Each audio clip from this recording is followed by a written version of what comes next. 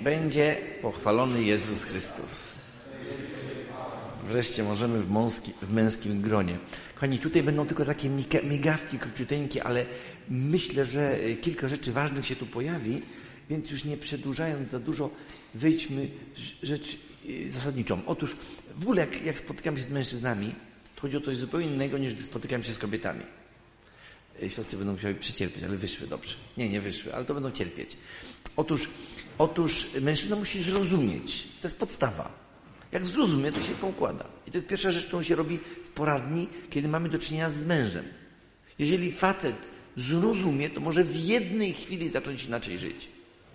Problem w tym, że się broni przed zrozumieniem niewygodnym dla siebie, prawda?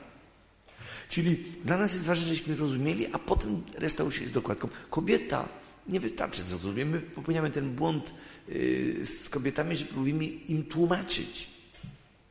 Bez sensu. Mężowie przez całe życie tłumaczą żonie, że coś tam źle. Nie? Żona ma się poczuć lepiej. To jest pierwsza rzecz, instruktaż do mężczyzn, jak traktować kobiety. Jak zawojujesz jej uczucia, to wszystko będzie dobrze. Nie chodzi o zbałamucisz, bo to też jest oczywiście narzędzie, tak? Jeżeli doprowadzisz ją do takiego stanu, że przestanie panować nad sobą, bo wzbudziłeś tak wspaniałe uczucia, to na wszystko się zgodzi. Ale też nie o to chodzi, żeby wykorzystać słabość kobiety w chwili, gdy jest w rozpędzonych uczuciach, tylko żeby ją ochronić przed ewentualnym zrobieniem głupstwa, prawda? Niestety mężczyźni bardzo często sprzeniewierzają się swojej funkcji i wprowadzają kobiety w stan, w którym przestają nad sobą panować, po to, by móc podyktować coś dla siebie, nawet nie dobre, tylko dla siebie wygodne, dla siebie przyjemne w danej chwili. Tak więc chciałbym, żebyśmy zrozumieli podstawową rzecz, że podstawowy problem, na tym bazuje cała rewolucja seksualna. Oddzielenie czegoś, co Kościół mówi w idealnej nauce, czego nie wolno rozdzielać. Jedność od rodzicielstwa. W akcie współżycia są dwie rzeczywistości. Jedność dwojga i rodzicielstwo. W zasadzie cały bałagan wynika z oddzielenia. Bierzemy osobno jedność, a właściwie nie. I teraz oddzielenie tego, tutaj taka dziecinna ilustracja, powoduje autentyczne rozdarcie człowieka. Człowiek, który uruchamia aktywność seksualną, oddzielając jedność od rodzicielstwa, ten na pewno sam siebie niszczy. Ludzie tego powszechnie nie rozumieją, myśląc, że robią dobry interes, że udało im się odizolować rodzicielstwo. Prawda? I teraz już mogą się zajmować samą przyjemnością i w ogóle wszystko super. Pokazuje to jako dwie szalki wagi. Również z pewnego powodu świat nie mówi takimi kategoriami jedność, bo jedność to jest poważne pojęcie, to jest jedność dwojga osób cielesno-psychiczno-duchowych. To jest jedność również więzi psychicznej, jedność więzi duchowej. To jest bardzo poważne zagadnienie i głębokie. Świat schodzi na inny poziom. Świat schodzi na poziom przyjemności seksualnej, czyli z jedności wybiera bardzo wąziutki aspekt, tylko pewien aspekt cielesności, ten, który generuje przyjemność. I koncentruje się na przyjemności, mówiąc, że przyjemność jest podstawą wszystkiego. Właściwie o to tylko chodzi i to jest źródłem szczęścia i w ogóle jedyny cel życia to generowanie przyjemności seksualnej. Nam mężczyznom ta wizja bardziej zagraża niż kobietom, ale to za chwilkę. Na drugiej szali leży życie dziecka. I wszyscy, którzy uznają, że przyjemność jest ważniejsza od życia dziecka, wszyscy bez wyjątku wchodzą na ścieżkę własnej degradacji, drogę do własnej impotencji, drogę do samozniszczenia.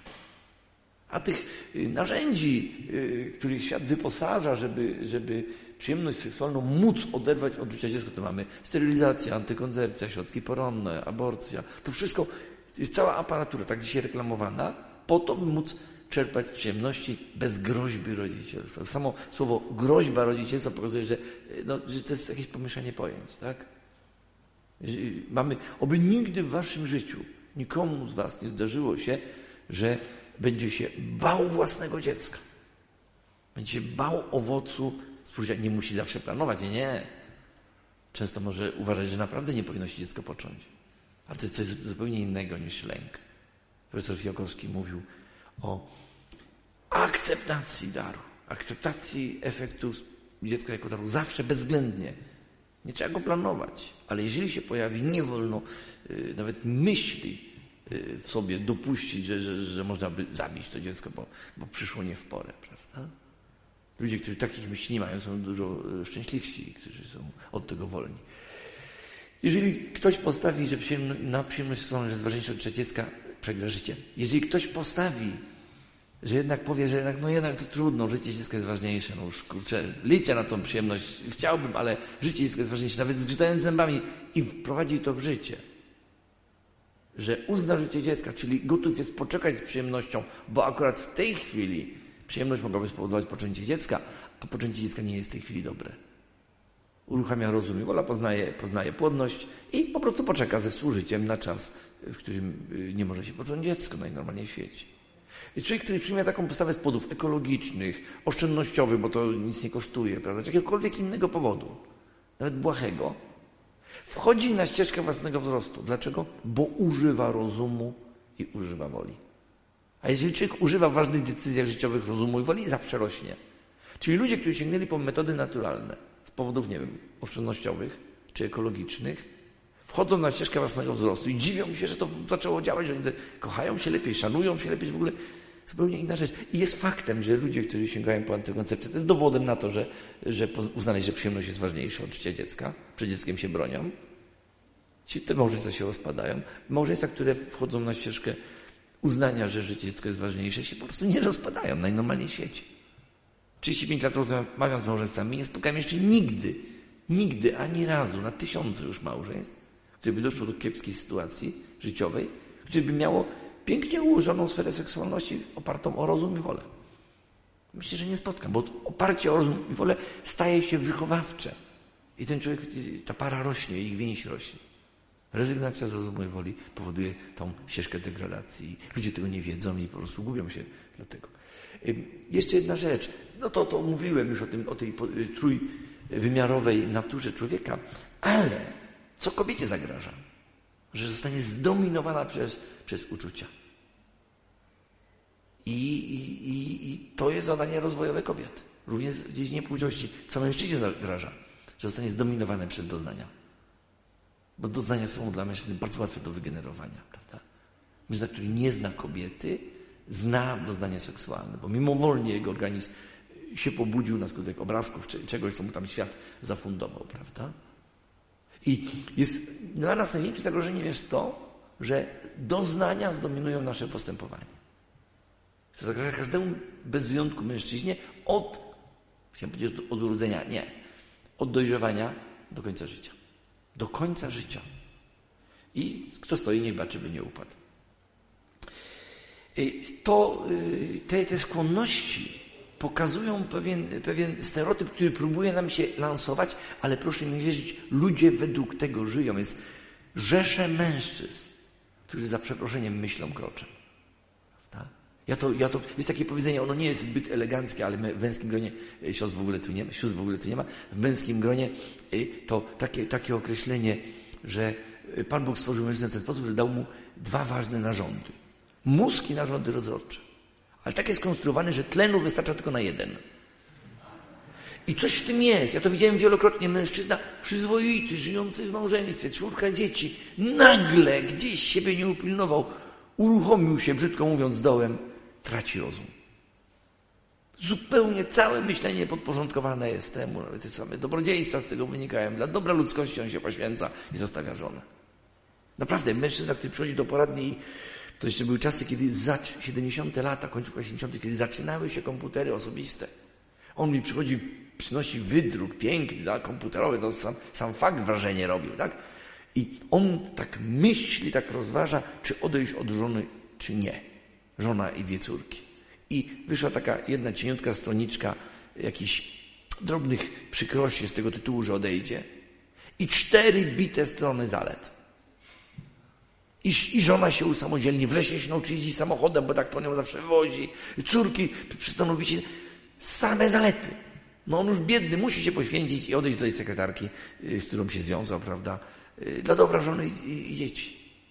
To nie ma granic. Myślenie jest zupełnie na uwięzi. Myślimy tylko po to, żeby usprawiedliwić siebie. To jest dla nas groźne. Bo to już o tym już wspominałem wczoraj, prawda? Mężczyzna myśli, że dobre jest to, na co ma ochotę. I sobie tak dorabia ideologię, że mu wszystko pasuje. Dlatego jest podpowiedź. A co byś poradził synowi? I natychmiast widzimy zupełnie inne rozwiązanie, inny pomysł. Idziemy dalej. Tu jest prościutki schemat pokazujący rozwój płciowości w człowieku. samo to mogłoby zająć 3 godzinki omówienie. Ja pominę czas poczęcia. Widzimy, dziewczynka, poczyna się chłopiec i do końca życia będzie dziewczynką, będzie chłopcem. Niezależnie co tam w metryce zapiszą. I nie da się zmienić zapisów w każdej komórce ciała. I on chcą być akceptowani jako dziewczynka, jako chłopiec. W dzieciństwie rozwijają się równolegle. Te dwie kreski, rozwój idzie w górę, tak? Dwie kreski są równoległe. Osobno dziewczynki, osobno chłopcy. Niezainteresowanie totalne. Owszem, tam chłopiec coś ma, dziewczynka czegoś nie ma, koniec zainteresowania. Dlaczego? Bo dziewczynka już jest ukierunkowana na człowieka. A więc bawi się laleczkami, szpital organizuje szkołę. Chłopiec przylatuje, rozwala. Mama, nam się psoci, tak? Dziewczynka ma lalkę, która gada i ją tuli, a chłopiec ją wybebeszy, sprawdzi, dlaczego gada. No, byłby nienormalny, gdyby nie sprawdził, dlaczego gada, prawda? I tam rodzice się denerwują, że chłopiec dostał taki drogi samochodzik, pourywał drzwiczki. No normalne, że pourywał. Musiał sprawdzić, jak daleko to się otwiera, prawda? Kółka też się dobrze urywają. Jak są 2 samochody, to trzeba zderzenie zrobić. Zupełnie inne. Co jakiś czas genialni psychologowie wpadają na pomysł, żeby udowodnić, że dziewczynki chłopcy są tacy sami, tylko im się zabawki inne daje. I to tak kilkanaście lat temu była kolejna fala tego wariactwa. No i brutalny eksperyment. Odizolowano malutkie dziewczynki i dawano im do zabawy takie blaszane ciężarówki. I świat obiegło zdjęcie w internecie, jak dziewczynka zawinęła sobie ciężarówkę w kocyk i lulała, prawda? To jest w genach. I ta nieszczęsna gender nam to próbuje jakieś takie właśnie wizje pokazywać. I zdrowy rozsądek przed tym powinien nas obronić, prawda? Ale potem zaczynają się schody. Ta dziewczynka, która do 12 roku, powiedzmy, życia symbolicznie, mówię, różnie to tam bywa, była dziewczynką niezainteresowana chłopcami. Oczywiście tu do tego czasu można jej w głowie dobrze namieszać. Jeżeli chcecie mieć receptę na edukację seksualną własnych dzieci, to znam jedną, absolutnie skuteczną i nie wymagającej żadnych podręczników, żadnych teorii, żadnych pomocy naukowych. Jedna, jedyna. Ład w małżeństwie rodziców generuje spokojne spojrzenie na płciowość dzieci. Nieład w małżeństwie rodziców nie uchroni przed sensacyjnym patrzeniem. W tym czasie dzieciństwa to my dorośli wmawiamy dzieciom świństwa w tej dziedzinie. I taka sympatyczna anegdotka, ale prawdziwa, z życia wzięta, gdzie była sytuacja taka, że tata słyszy w pokoju chłopców 3 i 5 lat jakąś dziwną rozmowę, ucho przykłada, no słyszy wyraźnie, młodszy pyta starszego, czy syna się robi na boczku, czy na brzuszku. No to przesada, wparował do pokoju, żeby zrobił ci porządek, co się okazało, chłopcy klęczeli przed świętym obrazkiem i młodszemu się pomyliło, czy jest w imię ojca i syna, czy w imię ojca i syna. Więc jakby ktoś nie wiedział, to syna robi się na brzuszku, tak? Ale proszę zobaczyć, wszyscy tu obecni, łącznie z świątobliwymi kapłanami, pomyśleli, że chłopcy się modlili, prawda? Jesteśmy w takim przesyconym seksualnością świecie, że pierwsze skojarzenia biegną w kierunku seksualnym. Najporządniejszych ludzi. Nikt z nas nie jest od tego wolny. Wszystkie reklamy, jak nie na przemocy, to bazują na seksie, prawda? Co chwilę nam się to wciska do głowy i siłą rzeczy jesteśmy tym zainfekowani. Oczywiście trzeba się oczyszczyć, to jest jak, to za chwileczkę jeszcze. Tak czy inaczej, dziewczynki zaczynają, przesunąłem, no trudno, cofniemy jeszcze na chwilkę. Jak się uda? Tak, dziewczynki zaczynają się chylić ku chłopcom, skłaniać ku chłopcom, a chłopcy wtedy jeszcze są uśpieni i się obrażają głupie baby. Nigdy żadną nie będę, bo na 3 lata wyżej patrzy, prawda? I z tego momentu głupie baby niektórzy mężczyźni nie wychodzą do końca życia. Znam mężów, znam księży, którzy są na poziomie głupie baby. Niedorozwinięci chłopcy, którzy nie zaakceptowali elementarnego faktu o mężczyźnie. Jestem mężczyzną, czyli jestem tak stworzony, że mnie interesują kobiety. I nikt się przed tego nie obroni. Kto udaje, że go nie interesują. Księdza interesują kobiety, mnie po 37 latach interesują kobiety. Oczywiście nie w rozumieniu świata, że do łóżka chcemy ciągnąć. I jest ważne, co myślą o mnie kobiety, z którymi się spotykam. Czy mają mnie za skończonego idiotę, czy uważają, że jestem mądry, odpowiedzialny, godny zaufania. Dla mnie jako mężczyzny jest ważne. I dla kapłana jest ważne, czy jego parafianki mówią, no to jest dobry, to jest przyzwoity, o jaki on jest. No ten to jest taki szałaput tam, żadnego pożytku. I dla każdego mężczyzny jest ważne i trzeba to przed sobą uznać. Jestem facetem, czyli są dla mnie ważne kobiety. I nie udawać, że mnie kobiety nie obchodzą. Znam takie sytuacje, że mąż, kilkoro dzieci, 50 lat i on ciągle jest w konwencji głupie baby. I żona to przetrzyma. Bo wie, że to jest dobry chłop, tylko tak gada. Ale córka pozwoli tak siebie traktować i może nie wytrzyma tego w swoim małżeństwie, a syn tak będzie traktował żonę, patrząc na ojca, i prawdopodobnie żona może nie wytrzymać w takim traktowaniu. A i tak najbiedniejszy w całym interesie jest ten facet, który ma 50 lat i ciągle jeszcze nie może być sobą, bo ciągle udaje, że go kobiety nie interesują, nie obchodzą. Powiedziałem na samym początku naszych spotkań, człowiek będzie szczęśliwy wtedy, kiedy będzie sobą. Mężczyzna będzie szczęśliwy wtedy, kiedy uzna, że jest facetem i nie będzie przed tym się bronił. Oczywiście nie facetem według standardów świata, że facet to jest taki ktoś, kto ciągnie każdą babę do łóżka, tak? Nie, to jest nieporozumienie. I z chłopakami jest chwilę później. Wtedy, kiedy ogłosili głupie baby, po 2 latach też mu hormony na mózg walą, no i on interesuje się dziewczynami. Nie chce się do tego przyznać przed sobą i kolegami, więc wkłada żabę do tornictwa, ciągnie za włosy i tak dalej, znamy to. Jeżeli mądra nauczycielka by dziewczyny podprowadziła, słuchajcie, dziewczyny, chłopcy mają trudny okres, nie reagujcie na głupie zaczepki, szybko by się uspokoiło. Ale dziewczynki chichrają, więc chłopcy jeszcze bardziej. Ja widzę studentów, którzy nadal są na poziomie tam szkoły podstawowej. Jakby dziewczyny nosiły tornisy, to by wkładali żaby. Prawda? Żałosne, bo to oni jeszcze nie rozpoczęli pracy nad własną dojrzałością. Jeszcze nawet nie wiedzą, kim są. Nie akceptują tego, że kobieta jest ktoś bardzo ważny w moim życiu. Idźmy dalej. Jak wygląda dziewczyna, to wy wiecie. Co jest? O, tak wygląda, że ma wielkie uszy. Nie będziemy tego wątku rozwijać. Wystarczy dziewczynie naszeptać do ucha i w zasadzie wszystko można z nią zrobić. Ale jeżeli zepsuliśmy relację z kobietą, z żoną, to co mamy zrobić? Tak długo szeptać do ucha, czasem to jest parę miesięcy, dopóki ona się nie uda obrucha. A nie wytłumaczyć jej, że jest głupia, że już teraz będzie inaczej. To jest trudna próba dla mężczyzn. Mężczyzna to wszyscy wiemy, jak wygląda. Podstawowe zagrożenie, w które zresztą świat wchodzi, to jest wzrok. Żaden mężczyzna, który nie nauczy się panować nad wzrokiem, nie będzie szczęśliwy w życiu, nie będzie wolny. I bardzo wielu mężczyzn, przyzwoitych i dobrych, przechodzi przez etap jakiejś tam pornografii. Często z tym związany jest samogwałt. No bo jak jest pobudzenie, samo w sobie pobudzenie jest przyjemne, ale rozładowanie tego pobudzenia jest jeszcze przyjemniejsze. I każdy się z tym nawet mimo woli zorientuje, prawda? Jak każda przyjemność może spowodować uzależnienie. A co mówią specjaliści z tytułami profesorskimi? Oczywiście twarda pornografia to nie, ale takie piękne zdjęcia artystyczne, lekko porozbieranych kobiet to jest standard. To Pan Bóg cię tak stworzył, sam reagujesz na coś takiego. No i sprawdza i reaguje, tylko że nie wie, bo nie zna prawa znużenia, że za kilka tygodni, najdalej miesięcy, te lekko rozebrane panie przestaną dawać reakcję. Ten sam bodziec daje coraz słabszą reakcję. Wobec tego co? Trzeba sięgnąć po bardziej rozebrane, bardziej i nie ma granicy, a w końcu jest działanie, a w końcu jest gwałcenie, mordowanie. Sąd się biorą przestępstw na tle seksualnym. Nie zaczynali od twardej pornografii, przepraszam, bo by zwymiotowali i by byli wylecieli na całe życie. Zaczynali od lekko porozbieranych pań, artystycznych zdjęć. I to jest równia pochyła. Każdy mężczyzna jest tym zagrożony. Każdy bez wyjątku.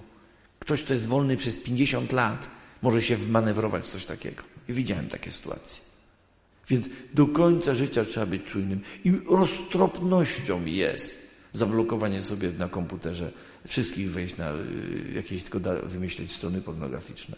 Chociaż i tak się tam będzie wkładał obrazki pod byle jakim pretekstem, prawda? I wtedy ćwiczyć refleks.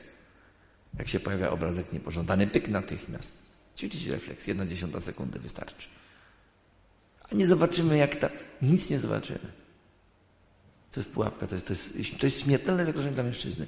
Na szczęście nie kończy się na wzroku. Wzrok jako taki nie jest w stanie uruchomić reakcji seksualnej mężczyzny. On musi być, ten bodziec musi być przetworzony przez przez sferę psychogenną, przez wyobraźnię.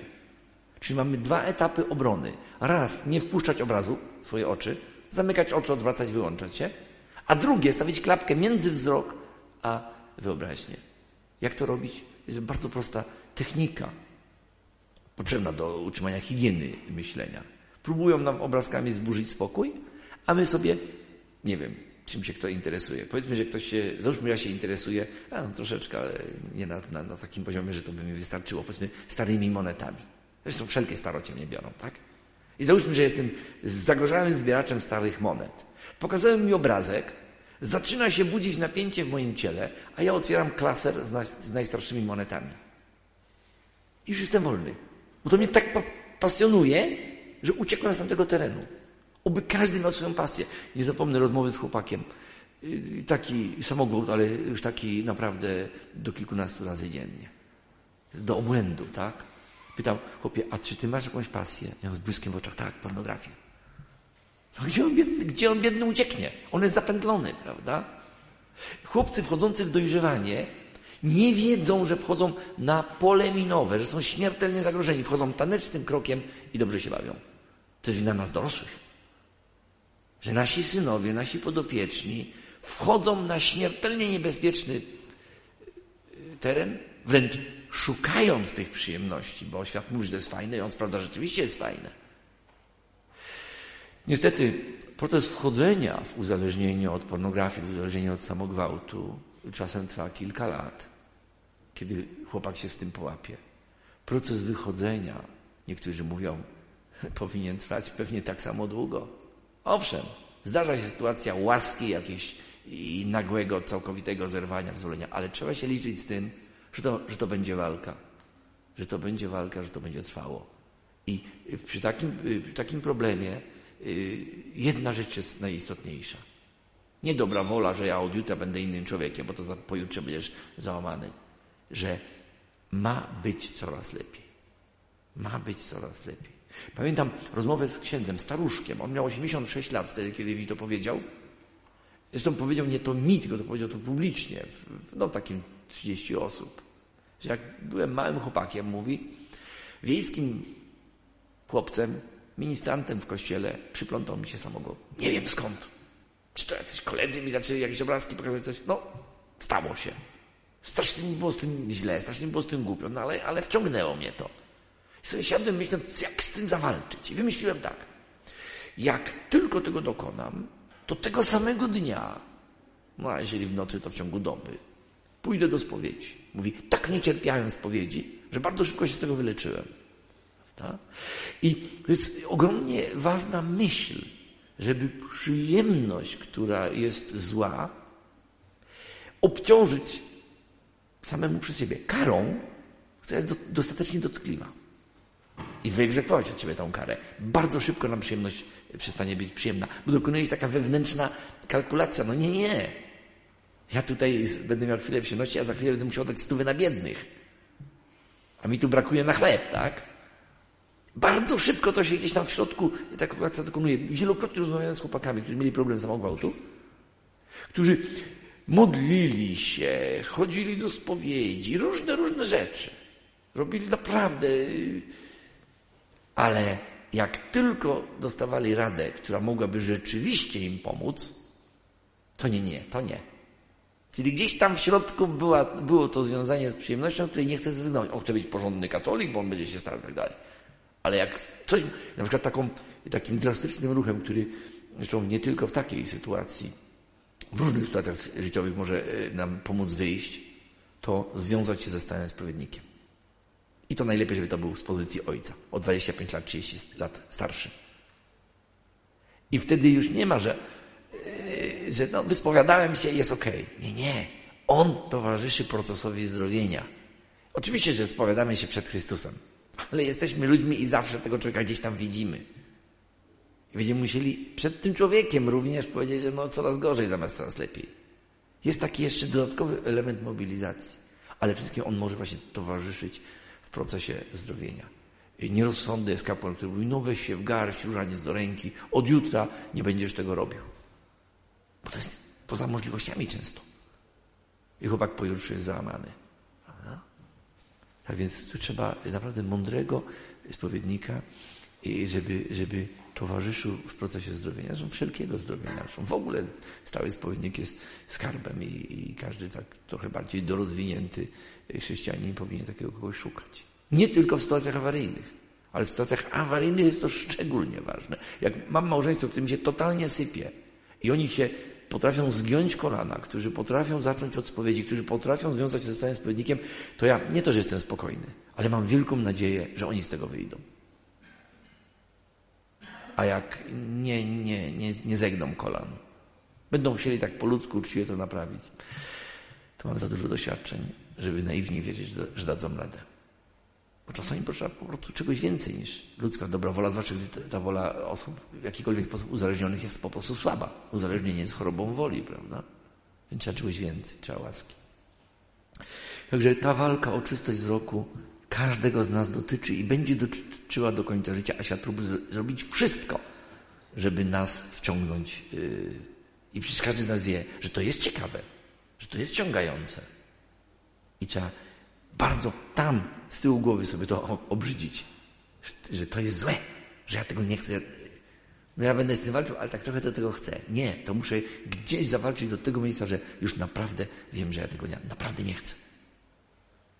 Choć mam na to ochotę, ale naprawdę nie chcę. I to była tylko taka króciutka prezentacja. Pozwólcie, że ja jeszcze podmienię inną. Mam nadzieję, że to pójdzie. W miarę łatwo. Mam coś specjalnie dla mężczyzn. No to jest. Nie. Nie tak, nie. No, nie. O. Tu mam nadzieję, że to się uruchomi i już jesteśmy. I teraz już takie wybitnie męskie sprawy, choć tego czasu ciągle jest nam za mało. Istotą męskości jest ojcostwo.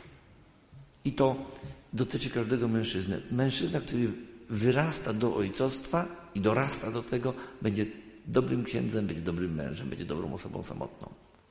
Ojcostwo mierzy się głównie miłością i odpowiedzialnością, ale ze szczególnym wskazaniem na odpowiedzialność. Tak jak u kobiety mierzy się miłością i odpowiedzialnością ze szczególnym wskazaniem na miłość, zwłaszcza na kształtowanie relacji.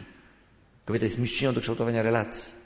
Żony mają do mężów pretensje, że nie umieją wejść w relacje, ale nie wpadają na pomysł, żeby ich tego nauczyć. One są urodzonymi nauczycielkami. My nie mamy tak jak one. Nawet tego parcia na budowanie relacji. Takiego, jak mają one. Więc warto takich parę kontrolnych pytań sobie zadać.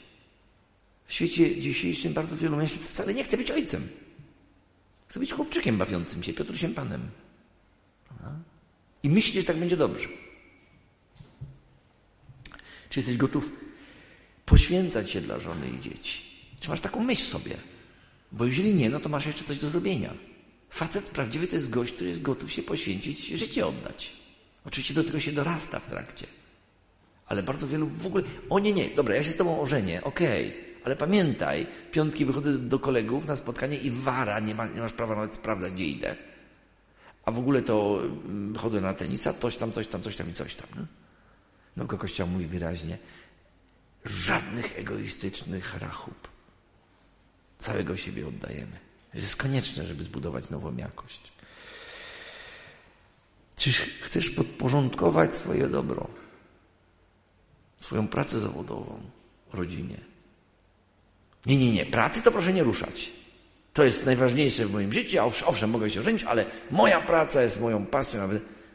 No nie, praca ma być podporządkowana rodzinie. Nie żyjemy po to, żeby pracować. Pracujemy po to, żeby żyć. I trzeba czasem umieć tą granicę postawić, że dodatkowej roboty nie wziąć, atrakcyjnej, dodatkowej tam jakieś po godzinach czegoś. Nie. Ja znam ludzi, którzy pracują tak intensywnie, zarabiają tak wielkie pieniądze, tylko że nie mają kiedy ich wydać. To wszystko napędza, prawda? Muszą jeszcze. Jeszcze z 50 lat, a potem już będzie dobrze. Nie będzie nigdy. Zawsze będzie jeszcze coś nowego. I właśnie, czy marzysz o swojej wierności? Jeżeli marzysz o swojej własnej wierności, nie o wierności żony, o swojej własnej wierności, to jesteś na dobrej drodze. Dzisiaj faceci masowo marzą o imprezowaniu. No, żenię się, ale tam przecież to oczy nie widzą, to sercu nie żal, tam sobie czasem trochę pobaluje coś. I takie myślenie jest totalnie niszczące. I właśnie, czy masz wizję ojcostwa? Świat nie daje dzisiaj chłopakom wizji ojcostwa. Żadnej. No bo Piotruś Pan, Playboy, czy nie wiem, tam szeryf, macho, cokolwiek. Nie ma. A mamy wizję ojcostwa i to mamy wizję ojcostwa, w którą możemy wierzyć, że jest dobra. Tutaj przeskoczmy, to można tylko sobie przeczytać. Są pewne elementy ważne w postawie ojca, tak? Odpowiedzialność. Szacunek dla kobiet. Również wyrażona słowami, gestami, nawet dla tych kobiet, które nie zasługują, powiedzmy tak zewnętrznie, na szacunek, bo z godności człowieczej zasługują. Wszystkie. Ale które siebie nie szanują. Prawdziwy facet szanuje kobiety, które siebie nie szanują. Dla bardzo wielu mężczyzn to w ogóle nie jest jakiś plan życiowy, że ja teraz będę szanował kobiety. Głupie baby. To jest ta niedojrzałość. To jest ta niedojrzałość. Ale również elementem przygotowania do ojcostwa jest zdobycie zawodu i okaże się za chwilę przykład dojrzałej postawy chrześcijańskiej. Ważniejsze jest, że tata jest wierzący, jest mama. Jeżeli w rodzinie niewierzących nawraca się matka, pociąga za sobą kilka procent członków rodziny. Jeżeli w rodzinie niewierzących nawraca się ojciec, pociąga za sobą 90 kilka procent członków rodziny. I trzeba mieć tego świadomość. Funkcja ojca. Według Jana Pawła II, a właściwie według Jana Pawła II i Ducha Świętego, bo w oficjalnym nauczaniu Kościoła nie jest to, prawda, to wykładnia, że to jest nieomylność, natomiast jest asystencja Ducha Świętego, więc możemy podejrzewać, że ludzka mądrość plus asystencja Ducha Świętego składają się na coś, co raczej nie podważajmy. Niech Jan Kowalski nie mówi, że jest mądrzejszy i lepiej wie, jak to jest. Otóż jest spójna wizja ojcostwa zapisana w Familiaris Consortio. To jest 81 rok. Mężczyzna jest powołany do zabezpieczenia równego rozwoju wszystkich członków rodziny. W świetle tego, co już tu padło. Zabezpieczenie rozwoju to znaczy pilnowanie, żeby wszyscy zmierzali do pełnego rozwoju, pełnej wolności i do świętości. Zadaniem faceta jest, by pilnował, żeby w dzisiejszym świecie żona, dzieci się nie pogubiły. To jest to, co mówiłem, że ma walnąć pięścią w stół i nie pozwolić na horoskopy, jak żona zaczyna się z tym emocjonalnie wiązać. Ojciec ma tak działać, żeby dziecko nie poszło tam w sektę, w nie wiadomo co jeszcze. Prawda? To jest zadanie ojca. On ma pilnować. Ma stworzyć wszystkim szansę rozwoju do świętości. I teraz poprzez co? Papież wymienia 4 funkcje. Wielkoduszna odpowiedzialność za życie poczęte. To jest pierwsza odpowiedzialność faceta. Jakbyśmy się w to troszeczkę wgłębili, to co to znaczy? Pewnie większość z nas wie, jak się poczynają dzieci, tak? Póki co jeszcze przez współżycie płciowe. Czyli odpowiedzialność za poczęcie to jest odpowiedzialność za skutki swojego działania płciowego. To jest pierwsza odpowiedzialność faceta. Ja te punkty wymieniam od 30 lat. Notabene, księża drodzy, na kazaniu słyszałem raz. Arcybiskup Poznański na pielgrzymce mężczyzn do Tulec oparł na tym homilię. Szkoda. Bo mężczyzna, który nie ma wizji, nie może w żadną sensowną stronę zmierzać. A to jest gotowa wizja.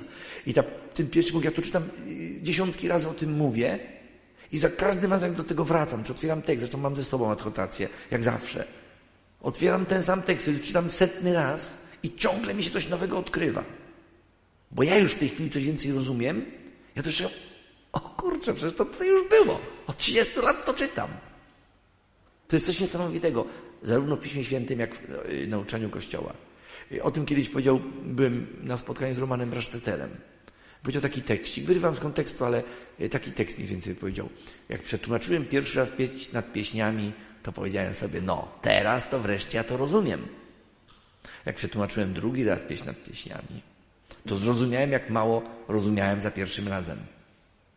I jak przetłumaczyłem 15 raz pieśń nad pieśniami, to padłem na kolana i powiedziałem, Panie Boże, ja nigdy tego nie zrozumiem. Odkrywają się przed nami coraz to większe mądrości i tak samo ja na tym przykładzie, bo tym się zajmuję. tymi tematami. Wracam do nich, piszę na ten temat, coś mówię często. To ciągle gdzieś mi się poszerza horyzont i widzę, że przecież to jest niesamowite, przecież już to dawno powinienem wyczytać z tych 4 zdań. I to, że to odpowiedzialność za życie poczęte jest na pierwszym miejscu, jest dla mnie w tej chwili już absolutnie jasne, choć jeszcze wiele rzeczy pewnie jest niejasnych. Gdyby faceci na świecie nagle, w tej chwili, stali się panami siebie i wzięliby odpowiedzialność za swoje działanie seksualne, bo z tego rodzą się dzieci. Czyli wzięliby w ten sposób odpowiedzialność za życie poczęte. Losy świata w jednej chwili by się zmieniły. W jednej chwili. Oczywiście nie byłoby żadnych rozwodów, nie byłoby żadnych zdrad, nie byłoby żadnych niechcianych dzieci, nie byłoby aborcji, antykoncepcji. Nie byłoby w ogóle całego tego draństwa, które świat dzisiaj tak rozreklamował i to się rozpanoszyło w sieci. Jedna, jedyna odpowiedzialność. Pierwsza. Oczywiście, żeby móc sobą dysponować, to trzeba się je posiadać. To jest walka właśnie o czystość wzroku, to jest walka o opanowanie siebie samego. Ale to jest pierwsza walka każdego mężczyzny, najważniejsza. Niezależnie od tego, czy on będzie mężem, czy on będzie księdzem. Jak ksiądz sobie z tym nie poradzi, będzie marnym księdzem. Nie ma czasu opowiadać przykładów. Ale parafianie nic nie muszą wiedzieć. Ale jeżeli on sobie ze sobą nie radzi, niezależnie czy tam babę ma, czy ulega samogwałtowi, czy ogląda pornografię, jeżeli on sobie ze sobą nie radzi, on nie jest skutecznym duszpasterzem. I parafianie to gdzieś przez skórę czują. On nie jest wiarygodny w tym, co mówi. Jeżeli ma, to zresztą wszystkich mówców ze wszystkich dziedzin. Jak ktoś mówi to, czym żyje, o co myśli, to każdy słuchacz, nawet średnio inteligentny, wie, że on nie zmyśla. I dlatego ci biedacy od reklamy gender i tego wszystkiego, są skazani na to, że mogą zamieszać trochę w świecie. Ale łatwo się przed tym obronić. Z rozumem. Chociaż siła, pieniądze i tak dalej mogą spowodować spory bałagan. Druga funkcja faceta to jest troska o wychowanie dzieci. Udział w wychowaniu. Wspólnie z żoną. Bardzo wielu mężczyzn uczciwych i przyzwoitych pracuje na rodzinę i zwalnia się z wychowania. Ja zarabiam, ty wychowujesz dzieci. Takie czasy. My chcemy czy nie chcemy, wiemy czy nie wiemy, wychowujemy dzieci. Jeżeli będziecie ojcami. Ile czasu? 3 sekundy na dziecko znajdziecie? Dziennie? Gdyby mężczyźni 3 sekundy dziennie zainwestowali w swoje dziecko, dzieci by były odporne na świat. Codziennie, powiedzmy wieczorem, krzyżyk na czole, już nie mówię o samej mocy błogosławieństwa, niech Cię błogosławi Bóg Ojciec, Syn Boży i Duch Święty i spojrzenie z miłością w oczy. Spojrzenie w oczy ma ogromną moc. Spojrzenie w oczy z 5 metrów po 3 sekundach już robi się niepokojące. Już zaczynamy się uśmiechać, zaczynamy mrużyć oczy. Jest ogromna moc. My to znamy. Spójrz mi w oczy, kłamiesz. Spójrz mi w oczy, znowu 1 w szkole. Spójrz mi w oczy. Marnujemy niesamowitą moc, która może zbudować więź na egzekucję. Robią to masowo rodzice. Gdyby ojcowie raz dziennie każdemu dziecku spojrzeli przez 3 sekundy w oczy z miłością, dzieci by kiedyś powiedziały, że mają dobrego tatusia. A to jest fundamentalnie ważne, dlatego czy one się zagubią w świecie, czy nie. Są badania na ten temat. Seks, narkotyki, alkohol, przemoc. Osobno bada się sekty, podobne wyniki. Zagubienie na tych terenach. Mówię skrótami, ale mówię do inteligentnych facetów, więc złapiecie. Jest jakaś średnia krajowa zagubienia według jakichś tam przyjętych kryteriów w ankiecie. I teraz matka samotnie wychowuje dziecko. 32% częściej zagubienie w tych przypadkach. Dziecko było wychowywane przez samotną matkę. 32% częściej. Dziecko powiedziało, że ma złego tatę. To znaczy mniej więcej tyle, że tata nie był kimś ważnym, nie był autorytetem. Świat wartości ojca nie był najważniejszy dla dziecka. 60 parę procent częściej zagubienie niż średnia krajowa. Oczywiście prawie wszystkie dzieci samotnych matek powiedzą, że mają złego tatę. Ale również te, które mają ojca przyzwoitego, dobrego, pracującego na rodzinie, będącego w domu, powiedzą, że mają złego ojca, bo nie mają z nim więzi, bo nie mają z nim relacji. Bo ojciec nie spojrzał raz dziennie w oczy przez 3 sekundy. Jak dołożycie drugie 3 sekundy, to możecie dziecko przytulić, poklepać, pogłaskać, dotknąć. Jak raz w miesiącu dołożycie 3 minuty, to bądźcie dla dziecka przez 3 minuty. Synek woła do pokoju, tatusiu, misiu zachorował. I nie powiedz wtedy, że tam głupotami nie zawracaj mi głowy, będziesz miał poważne problemy, to przyjdź. Zrób to, co się robi z chorym. Zawiąż głowę, zmierz temperaturę, zrób zastrzyk misiowi, zajmie ci to 3 minuty, mam takiego tatę. I ze wszystkim do niego pójdę. I kiedyś w ankiecie napiszę, mam dobrego tatę. I teraz te dzieci, które napisały w ankiecie, młodzi ludzie, napisali, że mają dobrego ojca, który nie musiał być do końca dobry. Miałem dobrego, czyli mam jakąś więź, on jest jakoś ważny dla mnie. W tej grupie 94% dzieci było całkowicie chronionych przed tymi zagrożeniami. Choćby matki ze skóry wychodziły, nie uchronią dzieci przed zagubieniem w świecie. Więź z ojcem uchroni. Znajomy ojciec 5 dzieci. Bardzo fajne małżeństwo. 17-latek zaczyna, drugi od góry, zaczyna się gdzieś tam gubić. To było związane również z pewnymi zaburzeniami psychotycznymi, także to było również związane z chorobą, ale gdzieś traci kontakt z dzieckiem. Namówili się z żoną, bardzo zapracowany, zostawia robotę. Wyjeżdża na tydzień na Mazury z Poznania z rowerami. Pierwszy dzień pedałują, drugi dzień pedałują, trzeci dzień pedałują, czwarty dzień, 5 dzień pedałują. Synek tylko zerka, czy tata zdechnie pod górkę, czy nie zdechnie. Tata się zawziął i jedzie, tak? Po agroturystycznych gospodarstwach gdzieś tam śpią i jadą. Po 5 dniach poszli wieczorem na spacer po lesie i wrócili rano. Jako dwaj dorośli, na zupełnie innej zasadzie, zaprzyjaźnieni mężczyźni. Ale musiał też 5 dni przepedałować.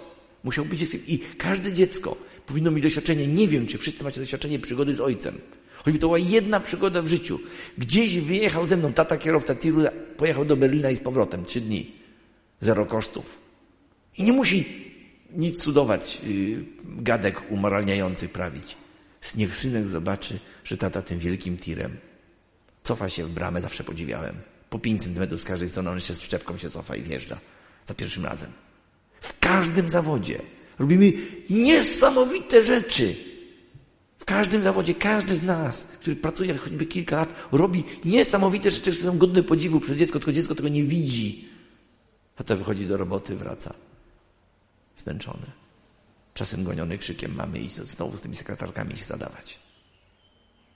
Dawniej dziecko towarzyszyło ojcu w pracy i był szacunek i ojciec był autorytetem. Trzeba zawalczyć autorytet. Oczywiście nie siłą. Trzeba dopuścić dziecko do siebie, tak?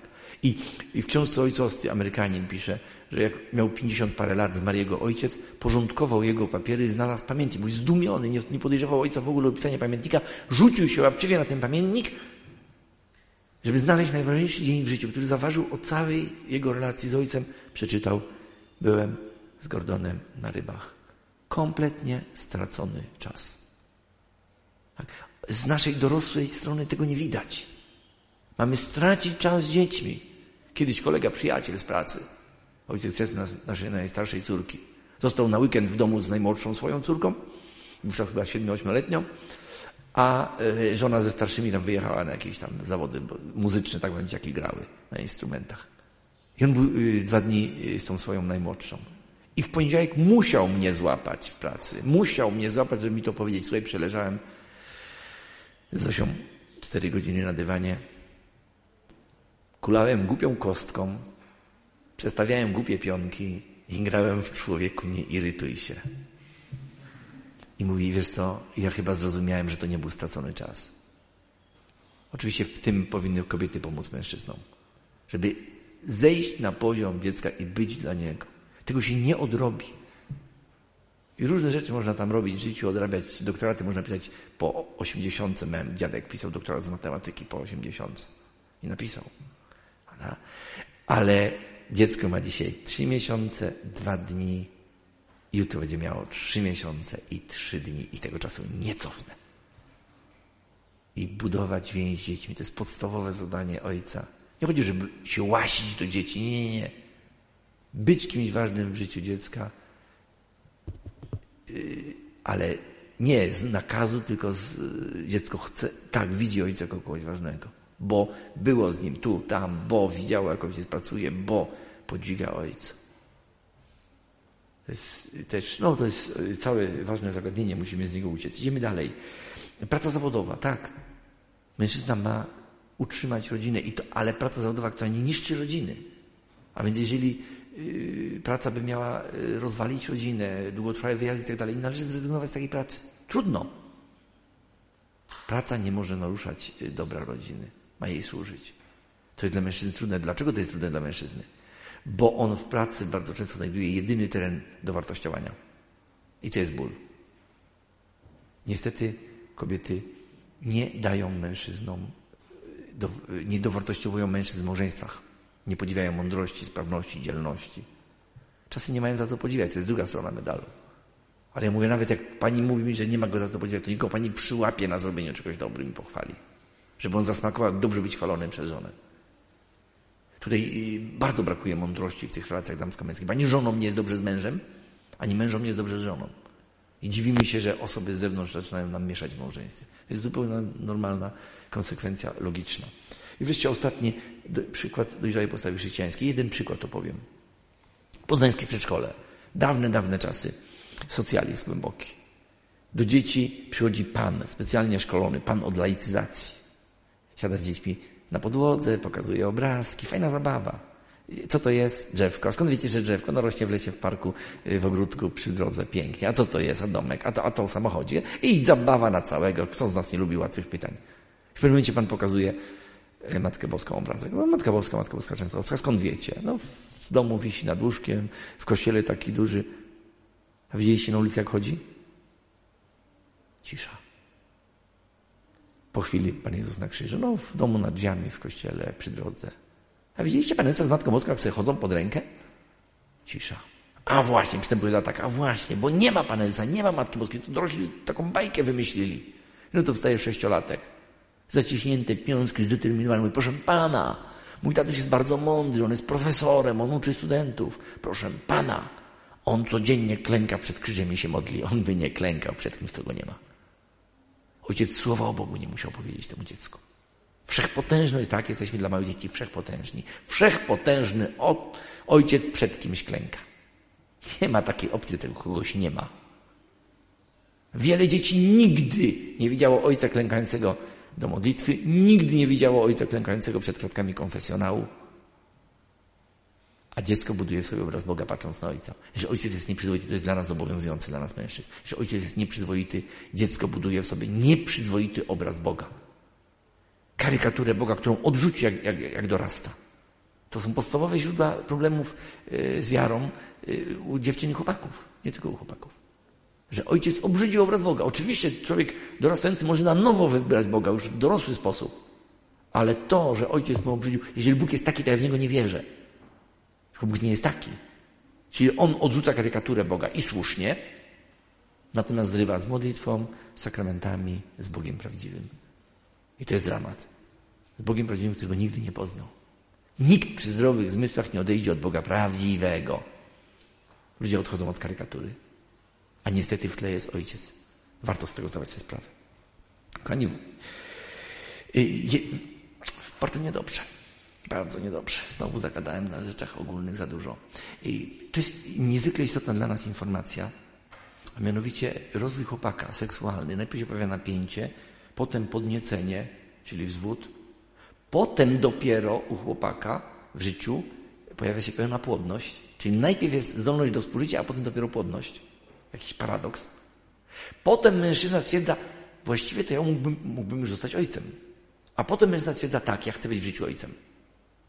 Jeżeli rozpocznie aktywność seksualną na etapie wcześniejszym, jest to bardzo trudne nawet do słuchania, zdaję sobie z tego sprawę. Jeżeli rozpocznie działalność współżycia na etapie wcześniejszym, to jest bardzo silna skłonność do pozostania na tym poziomie rozwoju. Jeżeli podjął współżycie, coraz więcej chłopaków podejmuje współżycie, kiedy jeszcze nie są świadomi, że oni mogą zostać ojcem. Będą mieli do końca życia trudność akceptacji siebie w roli ojca. Jeżeli już wiedział, że może zostać ojcem, ale jeszcze nie chciał być ojcem, to najczęściej tu podejmują chłopacy współżycie. Już wiedział, że on może stać się ojcem, ale on jeszcze nie chce być ojcem. Nie dojrzał do tego, że chce być w życiu ojcem. To się blokuje, ma kłopoty, sięga po antykoncepcję. To jest ideologiczny napęd antykoncepcji. On będzie chciał współżyć z żoną, ale będzie się bał dziecka. Na szczęście człowiek jest istotą, która może zapanować w pełni nad swoimi działaniami. I chłopak, który rozpoczął bardzo, bardzo przedwcześnie współżycie, będzie miał z tym do końca życia problem. Ale żona może tego nie zauważyć. On może tak siebie okiełznać, że w swoim zewnętrznym zachowaniu będzie działał całkowicie poprawnie. Nie da jej poznać, że ona jest przedmiotem użytku. Natomiast w środku będzie miał ten problem. Czemu tego się nie mówi chłopcom na starcie dojrzewania? No temu się nie mówi, że po pierwsze świat mówi dokładnie co innego. I nawet gdyby ludzie się zerwali do mówienia, to chłopcy by nie uwierzyli. bo to nie jest fajne, bo trzeba by sobie czegoś odmówić. Także jeżeli rozpoczęliśmy przedwcześnie te działania, to jakiś ciężar tego będziemy do końca życia nosić. Natomiast optymistyczne jest to, że możemy w zachowaniu swoim całkowicie wykasować skutki tego, ale to będzie wysiłkiem. To nie będzie samo z siebie, to nie będzie do końca łatwe, prawda? I trzeba o to zawalczyć. Im więcej czynów dobrych, opanowanych i tak dalej, tym bardziej my się tacy stajemy. Ale gdzieś ta rana z przedwczesnego rozpoczęcia współżycia zostaje do końca życia. I uczciwość nakazuje mówić to również w środowiskach, gdzie masowo chłopacy współżyją. Częstą reakcją jest śmiech, częstą reakcją jest drwina. Ale przynajmniej nie powiedzą, że oni nigdy tego nie słyszeli. Różne są przejawy nieopanowania seksualnego, od pornografii zaczynając samogwałt, korzystanie z prostytutek, prawda, działania przygodne jakieś z napotkanymi osobami, zabawy tego typu, aż tam te działania oralne, analne, takie czy inne. Nie mówmy współżycie homoseksualne, bo to nie jest współżycie. To jest samogwałt w parze. Tak, bo to nie jest współżycie, to jest złożenie płynu nasiennego przez mężczyznę do otwartych dróg rodnych żony, kobiety powiedzmy, bo nie żona też jest współżycie niestety, ale w każdym razie to jest współżycie. Norma jest taka, że złożenie płynu nasiennego do otwartych, nieokaleczonych dróg rodnych kobiety. To jest normalne współżycie międzyludzkie. A więc wszystkie pomysły, gdzie prowadzące do pobudzenia, a nie kończące się tym, są pomysłami wynaturzonymi. I one tym samym nie służą człowiekowi, nie wpływają na jego rozwój i nie prowadzą go do szczęścia. Są chwilową przyjemnością. I te wszystkie podejmowanie tych działań, i tak jak powiedziałem, coraz silniejsze bodźce potrzebne, żeby w ogóle mój organizm zadziałał, w końcu przestaje działać. Tak się rodzi impotencja. Tak na marginesie 90 kilka procent impotencji męskiej rodzi się z lęku przed impotencją. Bo mężczyzna obserwuje, że coraz sobie jego ciało reaguje, boi się impotencji i to tak ostatecznie napędza brak reakcji. Prawda? I teraz powinniśmy skończyć. To pewnie skończymy. Dwa pytania sobie zadawaj. Czy chciałbyś mieć taką córkę, jak ta dziewczyna, którą spotykasz? Jeżeli nie, nie zawracaj jej i sobie głowy. Drugie pytanie. Czy chciałbyś, żeby kiedyś twoją córkę tak traktował chłopak, jak ty chcesz traktować swoją dziewczynę? Jeśli te dwa pytania sobie uczciwie zadasz, to ochronisz się przed podstawowymi błędami. Czy chciałbym mieć taką córkę, jak ta dziewczyna? Jeżeli nie, choćby nie wiem, jak była atrakcyjna i pociągająca, nie wiąż się z nią. To nie jest odpowiednia osoba dla ciebie. Pamiętam chłopaka, który pyta, co wolno, a czego nie wolno w tej bliskości cielesnej. Student, końcówka studiów, już narzeczony, za pół roku ślub. Mówi, panie, tylko bez ogródek, jasno chcę wiedzieć, dotąd nie da się narysować kreski na ciele, dotąd tak, odtąd nie. Ale jak chcesz wiedzieć, to ci powiem. Wyobraź sobie, że masz córeczkę za 20-30 lat i jej chłopak, jej narzeczony traktują dokładnie tak, jak ty traktujesz swoją narzeczoną. Chłopak spochmurniał i miał tyle, a szczena mu zaczęła chodzić, miał tyle szczerości, że powiedział, chyba bym mu zęby powybijał. To masz odpowiedzieć, nie bójcie się tego pytania. Czy chciałbym, żeby moja córeczka ukochana, wypieszczona, może jedyna, była tak traktowana przez faceta, jak ja traktuję dziewczynę? I wtedy nie popełnisz grubych błędów. I wtedy masz szansę na zbudowanie czegoś pięknego i nikogo nie zniszczysz. Przeciwnie będziesz. Jeżeli spotykasz dziewczynę, zadeklaruj, jaką drogą chcesz iść. Podoba się, fajna by była taka córka. Czy idziemy do siebie? Jeżeli nie zadeklarujesz decyzji, że chcę żyć w czystości, to prędzej czy później nastąpią sytuacje, w których możesz paść. W ogóle tego nie planując. Natomiast jeżeli to zadeklarujesz, masz wielką szansę, że dojdziesz. Dziewczyna prawdopodobnie przyjmie z ogromną ulgą taką deklarację. To wiem z relacji. Syn przyjaciół do mnie, wujku, mówi, kiedyś go podwoziłem, wujku, muszę ci coś powiedzieć. 3 lata tak oglądałem Kasię, aż w końcu zdecydowałem, tak, to ona. I na pierwszym spotkaniu powiedziałem, słuchaj, ja jestem w katolickiej rodzinie wychowany, ja chcę, żebyś miała jasność do moich poglądów. Tak i tak, między innymi padła tam czystość przedmałżeńska. Mówi, prawie mi się na szyję rzuciło. Ona też tak myślała. Byli pośmiewiskiem w grupie studenckiej, gdzie każdy z każdym się zabawiał. Jeszcze krótko przed ślubem mówili, stary, ale po co ty się z nią żenisz? Bo ją kocham, ale wy tego nie zrozumiecie. Tak, oni tego nie zrozumieją, bo oni potrafią tylko używać siebie nawzajem. Więc ta deklaracja, że ja chcę iść do ślubu w czystości, bardzo ułatwia facetowi rzeczywiście trwanie w czystości. To jest mój dowód szacunku dla ciebie. Nie to, że mi się nie podobasz. To, że nie sięgnę po twoje ciało, a jak będę sięgał, to po łapach mnie lej. I to mocno. Ustawienie sprawy jasno pozwala iść tą drogą, która jest drogą budującą. Jeżeli para, która szła w czystości, się rozleci, zostają często przyjaciółmi do końca życia. Nie trzaskają się po pyskach, nie obgadują nawzajem, bo oni dzięki sobie zyskali. Ona urosła jako dziewczyna, on urósł jako chłopak. Jeżeli szli drogą pożądliwości, uruchomili pobudzenia seksualne, to rozstają się jako wrogowie śmiertelnie. I słusznie, bo poranili siebie, zniszczyli. Amen. Amen. Po prostu nie powiemy sobie. Nie powiemy sobie wszystkiego. Nie powiemy sobie wszystkiego i pójdziemy sobie w życie dalej. Trochę można to czytać. Trochę można. To jest ta książeczka Razem czy osobno jest o mieszkaniu przed ślubem. Najpierw same zalety mieszkania, drugi rozdział troszkę wiedzy i w świetle tej wiedzy pokazania, że właściwie wszystkie te zalety są ujemne. Zapraszam wszystkich panów do myślenia i do walki przede wszystkim o swoją czystość, bo tylko wtedy będę mógł być wspaniałym mężem, ojcem i cieszyć się życiem, czy kapłanem, tak samo. To jest niezbędny element szczęścia męskiego, własna czystość, panowania nad wzrokiem w szczególności, a świat zrobi wszystko, żeby wam to zniszczyć. To nie stanie się pełna wolność, również ta seksualna, nikomu nie przyjdzie z wiekiem. Nikt nie dostanie jej za darmo. Każdy bez wyjątku musi ją wywalczyć. Wbrew światu walczcie wobec tego, panowie, bo jesteśmy wojownikami. Amen. Koniec. Przepraszam, że tak mało.